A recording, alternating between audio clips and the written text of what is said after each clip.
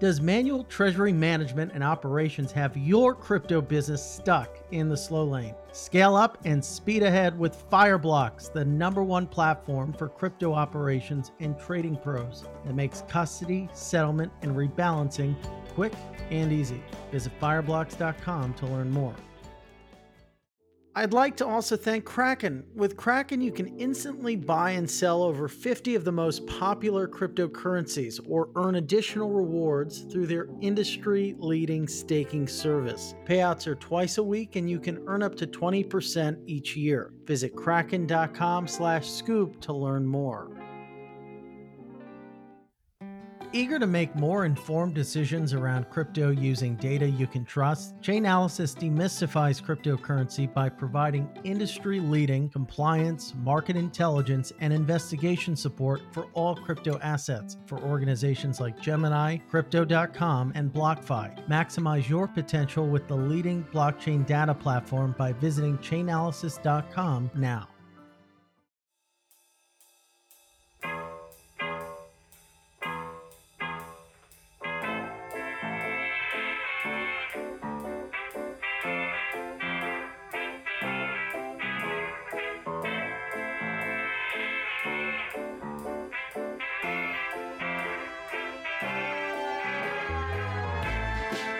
Ladies and gentlemen, welcome to The Scoop. I'm your host, Frank Chaparro, Director of News at The Block.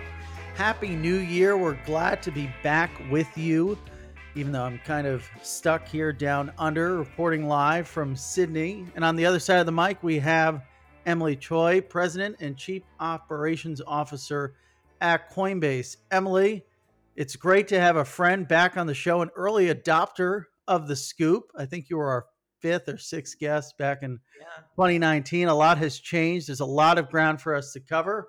I know you value brevity, so let's get right into it. 2021 was a big year for Coinbase with its blockbuster direct listing.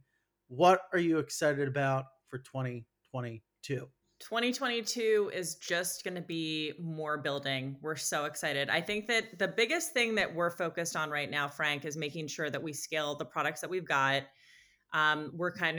You saw in 2021, we were kind of hitting new thresholds for our users, all that stuff that is so foundational to the product, hitting new volumes, offering folks more assets and more features, staking, ETH2, all of that is so important. I think that the other thing that we're really, really focused on that you're going to hear more and more about is wallet and the importance of that to our future. Yeah, definitely want to talk about that later in the show. I want to tease you about something, if that's okay. I feel like it's pretty unsurprising given your background as being at LinkedIn and doing M&A, but I feel like you're constantly on LinkedIn. You make up like half of my feed where you're popping up and congratulating new Coinbase employees. Yeah. And from the outside looking in, it kind of is like she obviously has a ton on her plate, but somehow she's found time to carve out to literally welcome almost every single new employee or person who's promoted to the company.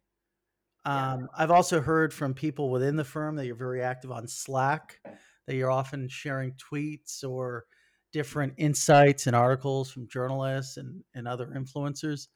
So this is more of a question about you, and then we're going to talk about the company, but how do you find the time to engage with so many people within the firm, now that it's 3,000 some odd people, keep up with all the work you have to do? And is this something that's part of your management philosophy? Do you make a conscious effort to engage with new folks and then also folks within the firm in this way? I knew you were going to come up with novel questions. I love this. Okay, so two things. I multitask like crazy. At any given time, I'm generally doing 3 to 4 different tasks, and that might include Twitter, Are you doing LinkedIn. Right now? 4 different things? You know what, Frank? I decided I would not multitask for you so that I wouldn't get distracted, but that you should take that as a big honor. The other thing, that I learned from Jeff Weiner is that talent should always be your #1 operating priority. And so I'm on LinkedIn a lot for a couple of reasons. One is I'm recruiting like crazy. 2 is I want to honor publicly those people who are joining the company or who have had what we call coiniversaries. It's actually like really important. We have these people who are hitting these milestones. I'll hit 4 years in March. And it's like, whoa, like it's actually a big deal. It's like it speaks to somebody's endurance and their ability to like kind of really succeed at a company. And so it's important to me to honor the whole life cycle of an employee from recruiting them to, meeting new anniversaries at the company. Yeah. So you do make a conscious effort to do this. It's very important to me. Yeah. Mhm. So let's maybe focus on your unique position within the market. Obviously, most figureheads or most of the folks that people follow are either investors, traders, or technologists. You don't really fit into any of those backgrounds per se. You have a finance background. You cut your teeth early at Legg Mason doing M&A. You obviously later held positions at Yahoo and LinkedIn and Corp Dev and M&A. How do you think this sort of unique position informs your role at Coinbase and in the crypto industry more broadly? Do you bring something a little bit more flavorful to the table? My superpower is I can sense in about 2 seconds if I think somebody is like a great talent. And that means that I then either recruit them or I acquire them or I build a relationship with them because I know that I can learn a lot from them. So I often talk about how my 2 years as an analyst at Yahoo, I swear were the most formative of my career, even though people scoff at Yahoo now. At the time, it was like the epicenter of everything related to consumer internet. And I got to work with some just really brilliant people. And that included people like Jeff Weiner. It included doing the acquisition of Flickr and getting to know Stuart Butterfield and just being exposed to these great people who are operators and entrepreneurs. And so I've done corp dev mainly my entire career because I love founders. I love working with them. I think that I complement them with my more operational business skills and I help them execute on what they want to do and let them do their thing. So that's the thing that I think I've learned in my career and I think it's the thing that I bring to the jobs that I've done. And it kind of maybe served as the catalyst for you launching Coinbase Ventures back when you did, this desire to engage with founders, be around founders. Let's take a trip maybe down memory lane and harken back on those Hasleon days. You joined Coinbase originally in Corp Dev, in that Corp Dev function. And early on, you got that buy-in from Brian to launch Ventures. I brought this up in the last podcast we had 2 years ago. I said, do you think you were too late getting into the market with a bunch of, well-established venture capitalist firms, Paradigm, Polychain, Pantera? And you made the very good point, which is no, I'm actually, in fact, very early, considering now we've seen a bunch of crypto firms that were not venture firms at heart enter the market. Alchemy is Yeah. one example. By the time this comes out, we're going to see that FTX has launched a $2 billion venture firm. So you guys were really early. How did you get that buy-in from Brian? And walk us through how maybe ventures feeds into the broader business. How does it provide sort of a support function or a research and development function to these other areas? So I have to tell the story about how Ventures was conceived because and how I got buy-in because it is an important like part of our culture. Brian and I talked. I said I think we should do Ventures. He was like I had been thinking about that too. We should. He's like write a blog post. I wrote a blog post. He looked at it. He was like this looks good. Like he had a couple little comments and then he's like I was like so now what? I was used to no offense LinkedIn, but at LinkedIn by that time it was now part of Microsoft. Like the 20 different approvals and all that kind of stuff to get, he's like ship it and it was just so freeing because I was like oh my gosh like I'm empowered to just run with this. So we hacked it together. We just started using the balance sheet. We started meeting with different companies.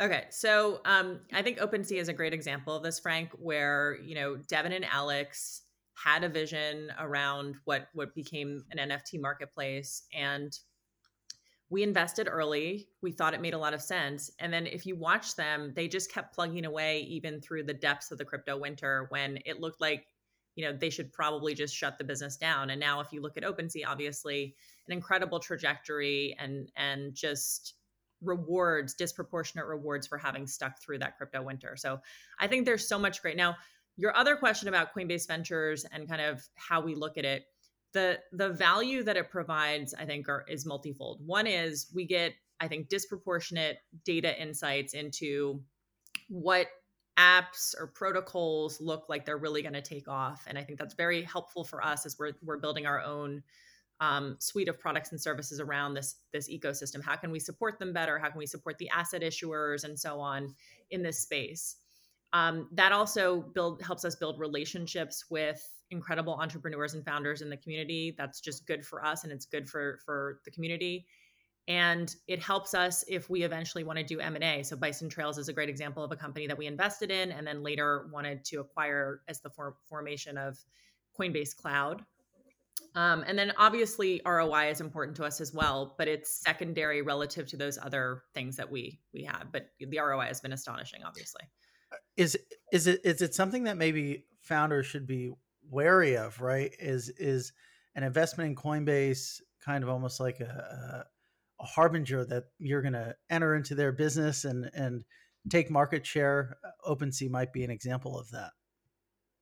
I don't think so. And I think Devin and Alex would say the same thing, but you should ask them. It's a great question. I think that like the thing that's so refreshing about being part of crypto and Web3 is that there's no zero sum game here.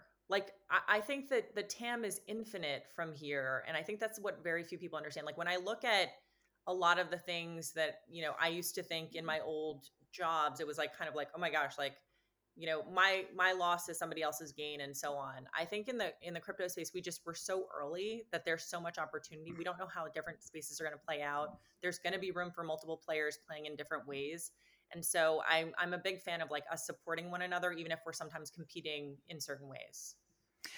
The whole concept of ventures is really unique and interesting at Coinbase. The fact that it's kind of going to be an additional part of someone's job as opposed to someone's day job. How does that work? Do I have to apply or do I have to meet a certain criteria?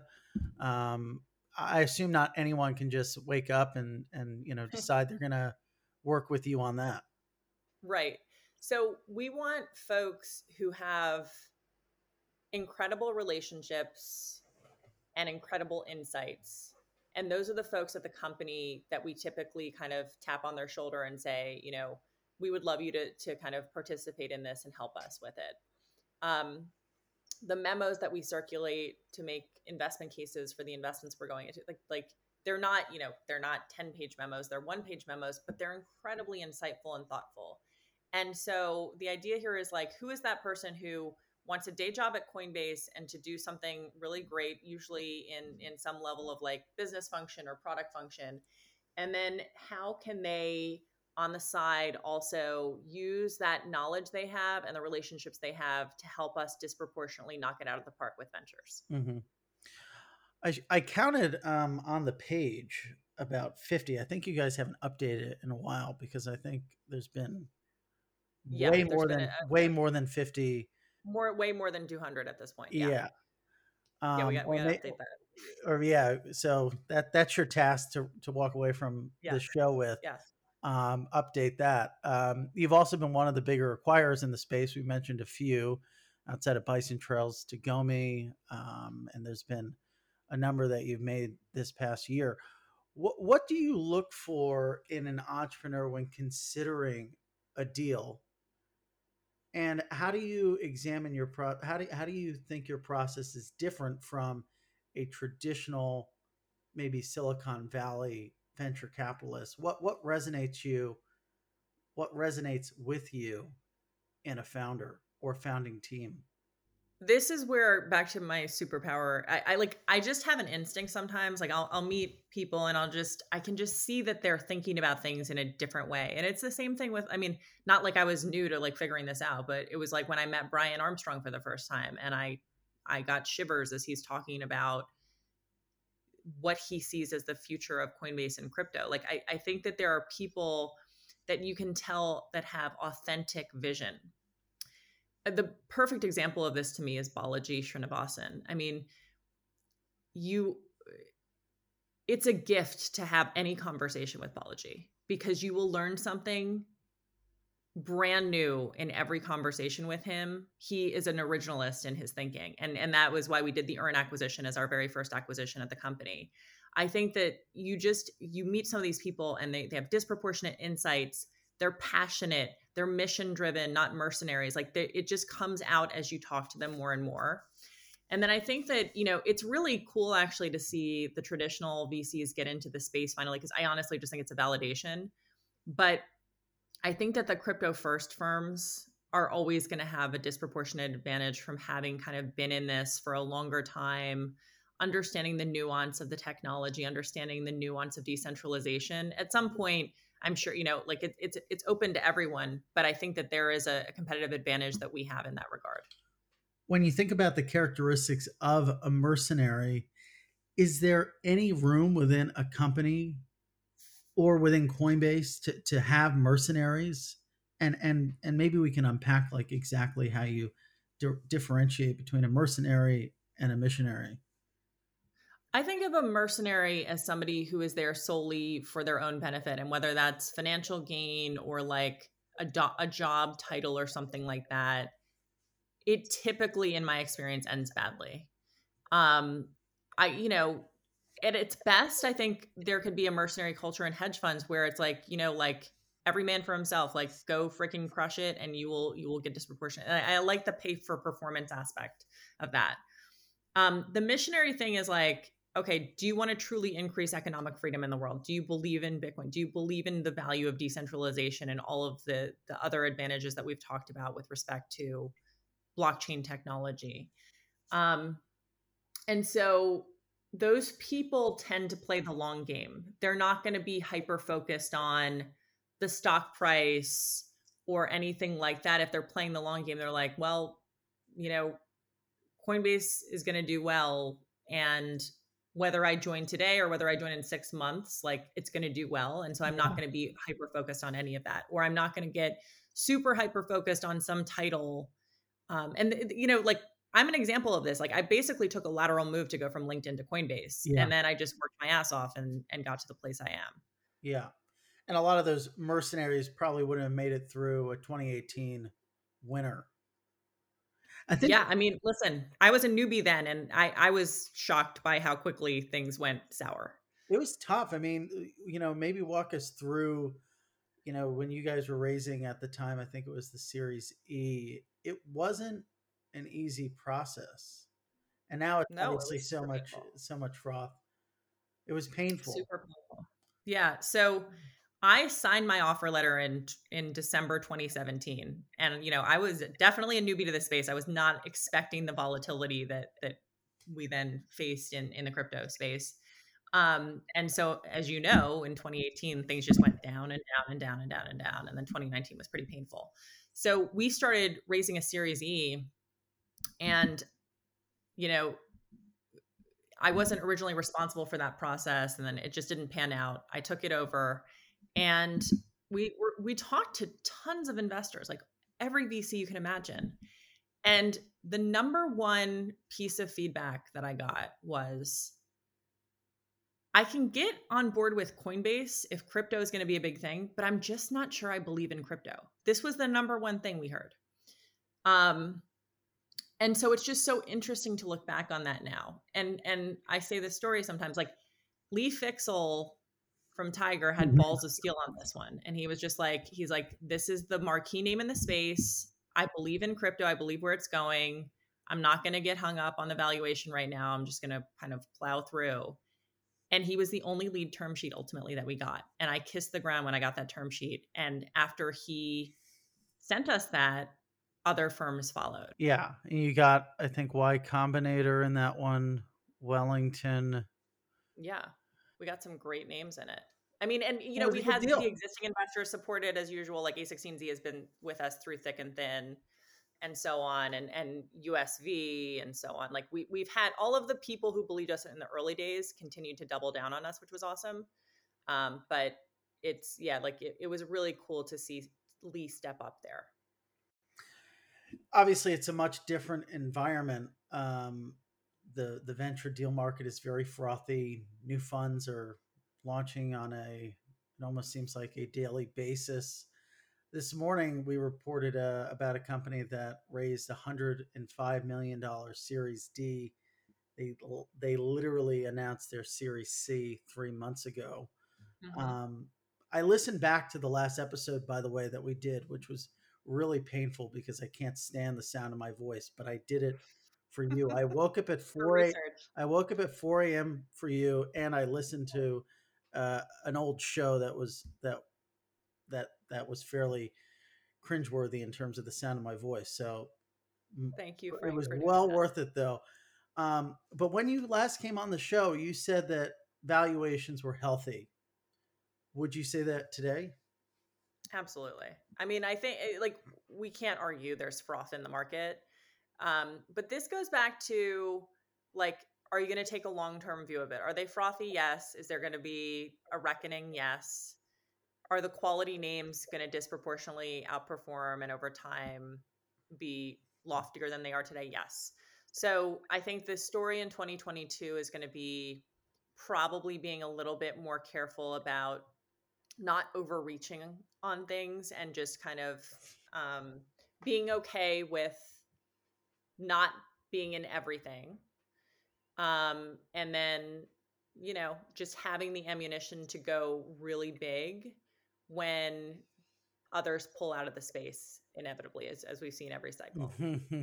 What about the role of venture capitalists? I remember this was before you got into the space. I'm a little bit earlier than Emily to the space. In 2017, people would joke about ICOs rendering VCs irrelevant. Now people are kind of saying that about DAOs. How do how do VCs stay relevant in a Web3 world? And I'm going to bring you into the sort of zeitgeist, or the maybe this was the zeitgeist 2 or 3 weeks ago, about how VCs might be anti Web3 or might sort of be antithetical to a decentralized world. What do you think about that? You know, I guess what I would say is that I think everybody needs to lighten up a little bit. Um, like I look at some of these things and I'm like, we've all been there when we've seen people make fun of new technology, new companies, new ideas. And so on the one hand, I would say like it's very important for us not to overhype or over market things that are not actually manifested yet. Like I think that talking about the promise of technology is absolutely the thing we should be doing. I think we should just make sure that we're doing it in a way that is carefully calibrated so that we're not. It doesn't sound like the pre-announcement of the pre-announcement. But on the other hand, what I would say is I just really am shocked sometimes by like the just really heavy skepticism and snark sometimes that I would just love to see people more open-minded about things. And so like it's just a really interesting thing to watch. I hope that we can all have like a fun dialogue about it at some point when people's tempers kind of moderate a bit. A lot of the skepticism from the press is rooted in a disbelief in how much money people make. And so Yeah. they look at like an ape or a pudgy penguin selling for, what is to many people an astronomical price. And it maybe like just immediately harkens them back to the froth of like, pre 2008 or the dot-com bubble. And but in doing so, they kind of miss the forest for the trees, right? Because obviously 2000, you have productive bubbles and you have unproductive bubbles, right? This is the sort of Yeah. the sort of dichotomy that can exist.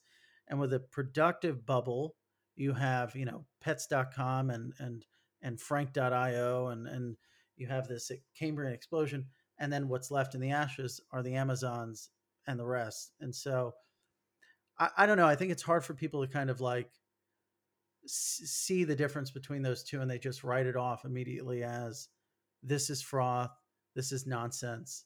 And maybe that's why, maybe that was the thinking of VCs in 2018, which made it so difficult for you guys to get get that funding. And now is Yeah, maybe for the sure. case for other groups like reporters. We've had a hard time kind of recruiting um, reporters because they're just kind of like in that Mindset. they're in that mindset to a degree. Like if you read the New York Times yesterday, there was like this Paul Krugman article, and it was just the snarkiest, article about Bitcoin. And I think for me, it was like the 800th time I've read a snarky article about crypto in the New York Times, and just the bias in mainstream media is incredible. But um, I do think people's memories are short. Like you're pointing out Amazon. Like if you look at the history of Amazon, I mean, so many ups and downs, and then but they kept building through the bubble, and then through the pop of the bubble, and so on. And so I think, I don't know, it to me, what's cool about that phenomenon is that it represents incredible opportunity for people like us who are just willing to like ignore the haters and just invest and double down and be greedy when others are fearful. It speaks to, or Amazon's story speaks to the way I think you think about companies, which is in acts, which is also the way that I think Reed Hmm. Hastings thinks about Yeah. companies. But you kind of take this similar approach. You Yep. know, Amazon was a bookstore, but after that it became, why can't we sell everything? Um, in a similar way, Coinbase is an exchange, or thought of as an exchange, but maybe this is its bookstore stage, and in 22 or 2022, excuse me, and beyond, it's going to enter maybe its second act, whatever that may look like. Yeah. So it's a great point. And I love thinking in acts, because I think that, back to the point about people kind of not remembering history, like, so look at Netflix, right? So the first act of Netflix was DVDs. Reed Hastings saw the future of digital content, but the technology was not there yet, right? That like, so the idea, like if I sent you a clip of something, it would take you like, 48 hours to download like a, 30-second clip of something. And so he knew that to get to that point, he had to offer DVDs. Similarly at Netflix, there was a vision around original content. To get to original content, however, there had to be a masterful plan to get a bunch of third-party content to get all the users on the platform. Those users then helped generate subscription revenue, which then helped fund original content, which is like another second act for the business. So I think there's so many interesting analogies when you think about these companies that have taken on these new things. For us, the way that we think about crypto and as it relates to our business is there's three stages of it. One is crypto as a new form of money or investment. Two is crypto as a new form of financial system. Hence, what we do with respect to, like, we have the largest regulated custodian in the world. We have obviously our flagship brokerage. We have and then we have the exchange, and those are reinventing what a financial system can mean.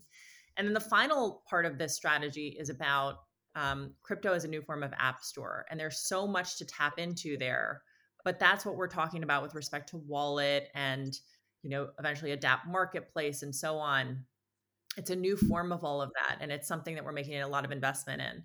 The other thing I should just mention as we think about the future acts of Coinbase is the monetization model. So Adobe at one point had a transactional monetization model. They made a huge shift to a subscription model.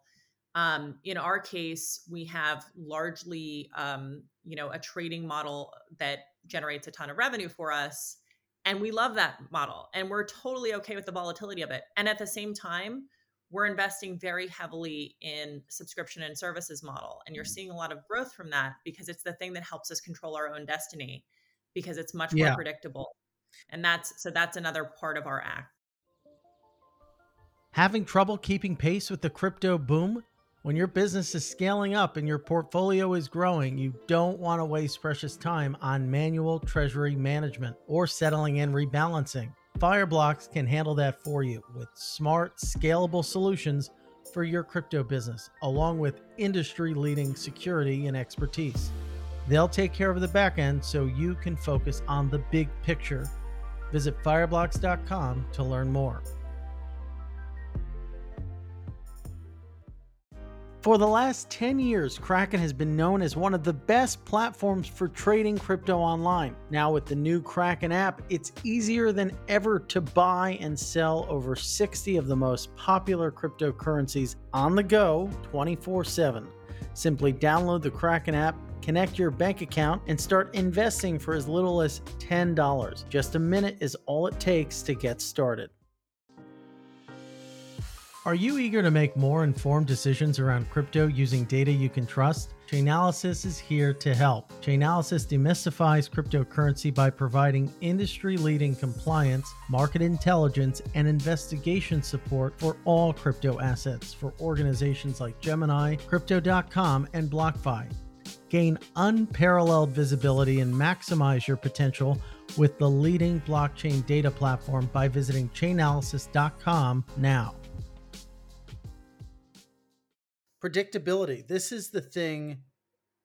Well, there's a few routes we can go to tackle this question or this topic of sort of the public markets perception of Coinbase, but also crypto overall. We reported this morning. If you look at the stocks across the space, they are really under pressure. You guys are kind of ahead of the pack. I think down 30% from all-time highs. Backed is down 85%. Robinhood's down something like 76%. So fintechs, crypto stocks, not really getting the sort of appreciation that they are in the private markets. Maybe it's because the public markets can't see these next steps that are potentially to come. We can maybe laser in on Coinbase in a second, but I want to get your opinion on whether or not you think there is a disconnect between the value private market investors see in crypto and the more gloomy, I guess, or pessimistic view of public investors. Like, why does Coinbase have the same PE as an Interactive Brokers than maybe a Meta or something? Yeah. So listen, I think right now we're in a cycle in the market where you are disproportionately rewarded if you are a private company. Like the private valuations, it's it's it's just a function of the way private companies work, right? I mean, it's like there's just a finite. It's more opaque. It's everything. I mean, there's advantage to being private, and I think on the public side, yeah, like I think that first of all, the markets are not performing anyway. Like we're seeing, and I think that it's healthy. I actually think it's really healthy what we're seeing in the markets right now because there was a lot of froth. So that's really fine. I have to be careful about what I say about our own valuation, but do I think that there's a huge opportunity there when I even look just objectively at the multiples that are being applied to us? Absolutely. Like I love being a shareholder of Coinbase. It's super exciting, and I think that we have a huge opportunity in front of us. I think that it's very hard in the same way that when Tesla came out, was it a car company? Wasn't really a car company, but none of the analysts understood that at the time. Mm-hmm. Like it's going to take some time for folks to understand the breadth and just the scale of our ambitions. And I'm totally comfortable being in that position right now. Like I'm like, you know what? You'll all get it, but it doesn't have to be right at this very moment. Mm-hmm. Well, right now, and I think, right now, most people probably think of Coinbase as a place where you can trade cryptocurrency, which is much different. That's a totally different story than a destination where you can plug into a new economy or financial system. And you guys are going to spend over the course of 2022, you guys are going to put different resources into Coinbase Wallet, which I think will kind of bring it on the same playing field maybe as the brokerage and accelerate maybe that transition. I think that's exactly the way to think about it, Frank. And by the way, I just want to reinforce, we love the core business. Like we actually think it just has huge legs to it. And I think people don't necessarily understand that either. So some of the things I think we disclosed in Q2 were around, keep me honest, and these will be ballpark numbers, but I think it was something like 50% of our customers are engaging with more than one feature or product, um, that's a number that like most companies would just kill for. And then I think 75% or something like that um, engage with more than one asset.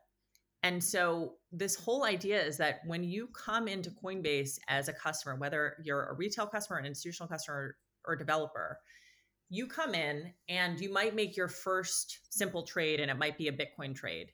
But that's how we get you into this ecosystem. We want to expose you to a variety of interesting assets that you can play around with. We want you to be exposed to a bunch of different features that you can play around with, whether that's staking or something like that.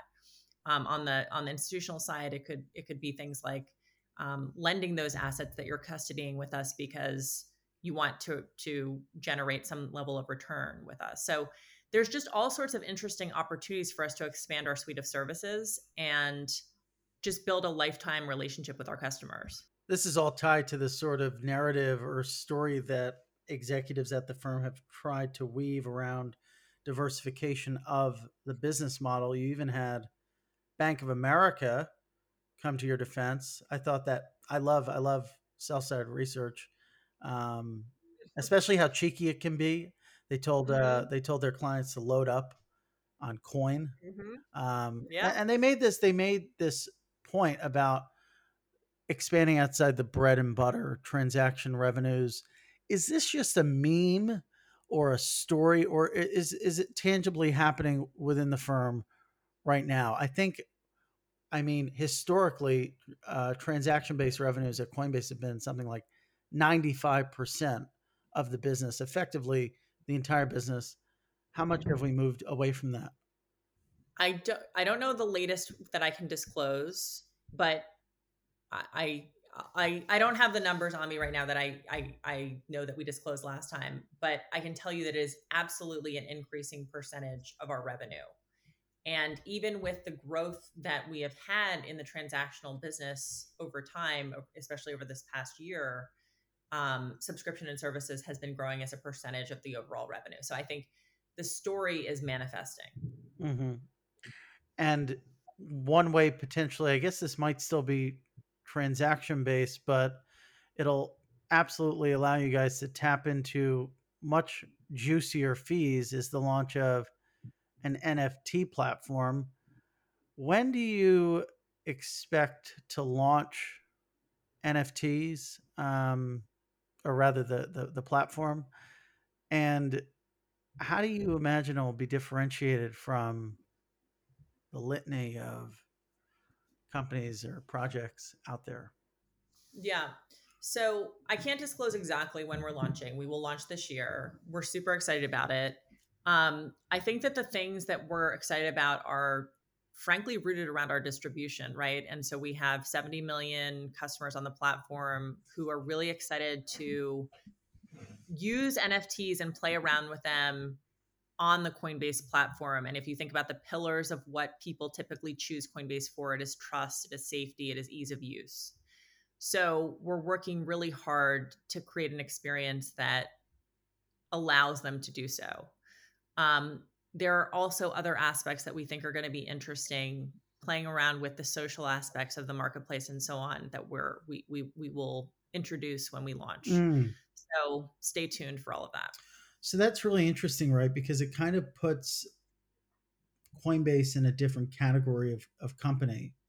If you have, obviously, there's like this brokerage element, there's a financial services element, but there's also a, if you look, listeners, at what this thing's going to look like, the NFT platform, it does, you know, look similar to what Instagram is, right? And it's certainly more social, and it's not unheard of for brokerages to introduce social elements. Public does this, and eToro has done this as well. But it kind of gets you thinking about the company differently and whether or not it can be comped to, instead of like an exchange like a Nasdaq or a broker like Charles Schwab, comp to something else. What do you think about when you think about comps? Yeah, I love this question. So this goes back to what we were talking about with Tesla. Yeah. Like, is it a car company? And was Amazon like a book company? And was Square a purely financial services company? No. But with what you look at back in the day with Square, something like Square, was that it just took a lot of time for the Wall Street firms to figure out that it was just a completely new breed of something.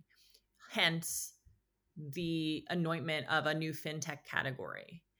And what you saw is that it wasn't always the financial institutions folks that started to cover those things. You started to get technology folks covering these things. And that's how I want Coinbase to be viewed. I want us to be in a new category. I want it to be the crypto or Web3 category, Mm. but it's certainly not, it shouldn't be in the traditional financial institutions category. We're our own thing. And so, do I expect that to take some time for people to figure that out? Yes, because any new technology category or any new category, it's like it doesn't click for everybody up front. But do you think there would be a specific company? I guess if you were to pick what might be the closest comp, is it something that sits between Block and Meta to pick the two companies that have recently changed their names? I think that that makes a lot of sense at like a 10,000 foot level. I do think the monetization model that we have is slightly different than like the Yeah. Meta Facebook model of like advertising. But yes, like that category of companies, absolutely. You keep mentioning Tesla. There was this big narrative though about after Tesla that all of these companies would add Bitcoin to their balance sheet, but I feel like over the past like 6 months, there's been zero news on that front. Is that narrative dead? Or is it a derivative of the more shaky macro backdrop, and companies are maybe a little more afraid now to do a move like that than they were back when things were kind of roaring? Yeah, I think that first of all, we talk to a lot of companies and we've made a lot of sales on that front. We don't always disclose them unless the company is willing to be disclosed. I think that the thing you have to remember about that kind of a sale is that arguably the most conservative person at any company is going to be the treasurer. Yeah. The treasurer makes decisions, and the treasurer's job is basically to not lose any money. So if they generate a 0.00001% return on the cash in the company, they're doing fine. Mm. It's not their job. So they don't view their job as something where if they actually make a substantial return for the company, they're winning for the company. And I think that that's a mindset shift that will change over time, but that is a historical mindset that, has to evolve. I think that the bigger story for institutional, because, as I mentioned, I joined in 2018, 2017. We all talked about like institutional going big into crypto, didn't manifest. Then this past year, 2021, was such a huge drive of institutional business. And I think in 2022, we're going to just see more of that, which is, traditional hedge funds, traditional institutions getting into crypto in a way where they're not going to just come in and then leave when everything goes awry. Like they actually enjoy the volatility of this space and make money on the volatility of this space. And so that's what I think a huge part of this is as well. And that might be the beginning of something where, okay, then over time, some of these more conservative folks, like treasurers, get more and more into it as well. Yeah, that kind of makes sense. You had people who were really at the cutting edge and bleeding edge of technology get on board, but you had massive buy-in from the person at the Yes. top, which Yes. isn't as easily replicated across different sectors and then different types of companies. I Yes. want to shift gears slightly away from Coinbase's business per se, and more about like the culture. You guys put out yesterday. I'm in Australia, so I don't know if today's Thursday, or I don't know what day it is, to be honest. I broke an embargo twice yesterday because I got confused about what I day it see that all was. the time. And I so can I see that. I broke the embargo because I thought it was Wednesday, and then I woke up and I saw that it wasn't on the site, so I published it again and broke it That's twice. amazing. That takes a lot of dedication to break an embargo twice, or a lot of stupidity, perhaps. But anyway, you guys put out this blog post about this new experiment you guys are working on, where you're going to set aside about 4 weeks, I guess, where the company kind of effectively shuts down. And after I'm done with this, you can correct me where I'm wrong on how this is going to work. Give everyone a chance to kind of unplug, step away from work all at the same time. It was really interesting to me because I felt like an underpinning brutal honesty to this that's kind of tied to a lot of the messaging that's come out of Coinbase, which is, hey, listen, if you're like this place is kind of crazy, right? We're laser focused on the mission, and we work maybe way too hard, um, and that's not for everyone. It kind of reminded me of some of the talks that Ray Dalio at Bridgewater has given about the culture within that firm, within what is the world's largest hedge fund. And I think he said, I don't know if the figure is correct or if this is the exact figure, rather, it was something like 1/3 of people who come in are going to absolutely hate it. And that's okay. We're Yeah. not here to be a place where, obviously people, develop, and I'm sure junior people come in and, they can kind of set up their career there, but it's not a place where we're going to come and maybe everyone's going to have a great time. Like, it's going to suck for this category of people. Yep. And is this the way that people should think about Coinbase, and how is that sort of culture tied to this decision to um, unplug in this fashion? Funny you mentioned Ray Dalio, just because I know Brian has been a big fan of principles and just of the work there, and so I think we often take inspiration from some of that. And I think there's part of this that is just really important, that we're just authentic and like honest about what we are to the world, because we want to represent who we are when we're talking to people we're recruiting, and not kind of make everything seem rosy all the time. Mm-hmm. If just candidly, when we look at the engagement surveys very closely, and without question, the number one issue we have that's always read is sustainability. And we get tons of comments from employees about how it feels like it's always sprint mode. It always feels like we're doing too many products and services, and everybody feels stretched all the time. And so, we can talk about, okay, well, we're hiring a bunch more people, which is great. That'll give more capacity. But the reality is, as we hire more people, we expect more output and more products and services too. So we took a step back, and our chief people officer was like, what if we were just really honest about this and said, yep, we work really hard, we sprint, and then we give each other a week off every quarter. Like, why don't we experiment with that? And I think that the idea behind it, Frank, is if you take PTO off and everybody else is working at the block, they're going to still ping you all the time. If you all have off on the exact same week, you're probably more likely to truly recharge during that time. Mm. And so we found this in small form experiments. I remember when we radically changed the engagement rate at LinkedIn when we all had 2 weeks that everybody had the same week off. So I think this is a great experiment, and I think it's very true to who we are. Do you think maybe the problem is that you're not hiring quick enough, or that there's a problem with the Coinbase hiring process? You guys have typically taken your time. I think I've read somewhere that if it's not a resounding yes, it's a no. I think you've said this, or maybe Brian has said this. If you're not a hell yes, it's a no. Yeah. No, our metrics are amazing. So for context, the person that used to run BizOps for me, who's like just one of the most incredible data-driven people in the world, he took over recruiting a couple of years ago, and we continue to set insane hiring goals and surpassing them. And yet at the same time, we're super careful. There's a senior role on my team that it's been over a year since the person departed, and I still haven't hired the replacement because I just haven't found that person that I really, really just have that gut hell yes on.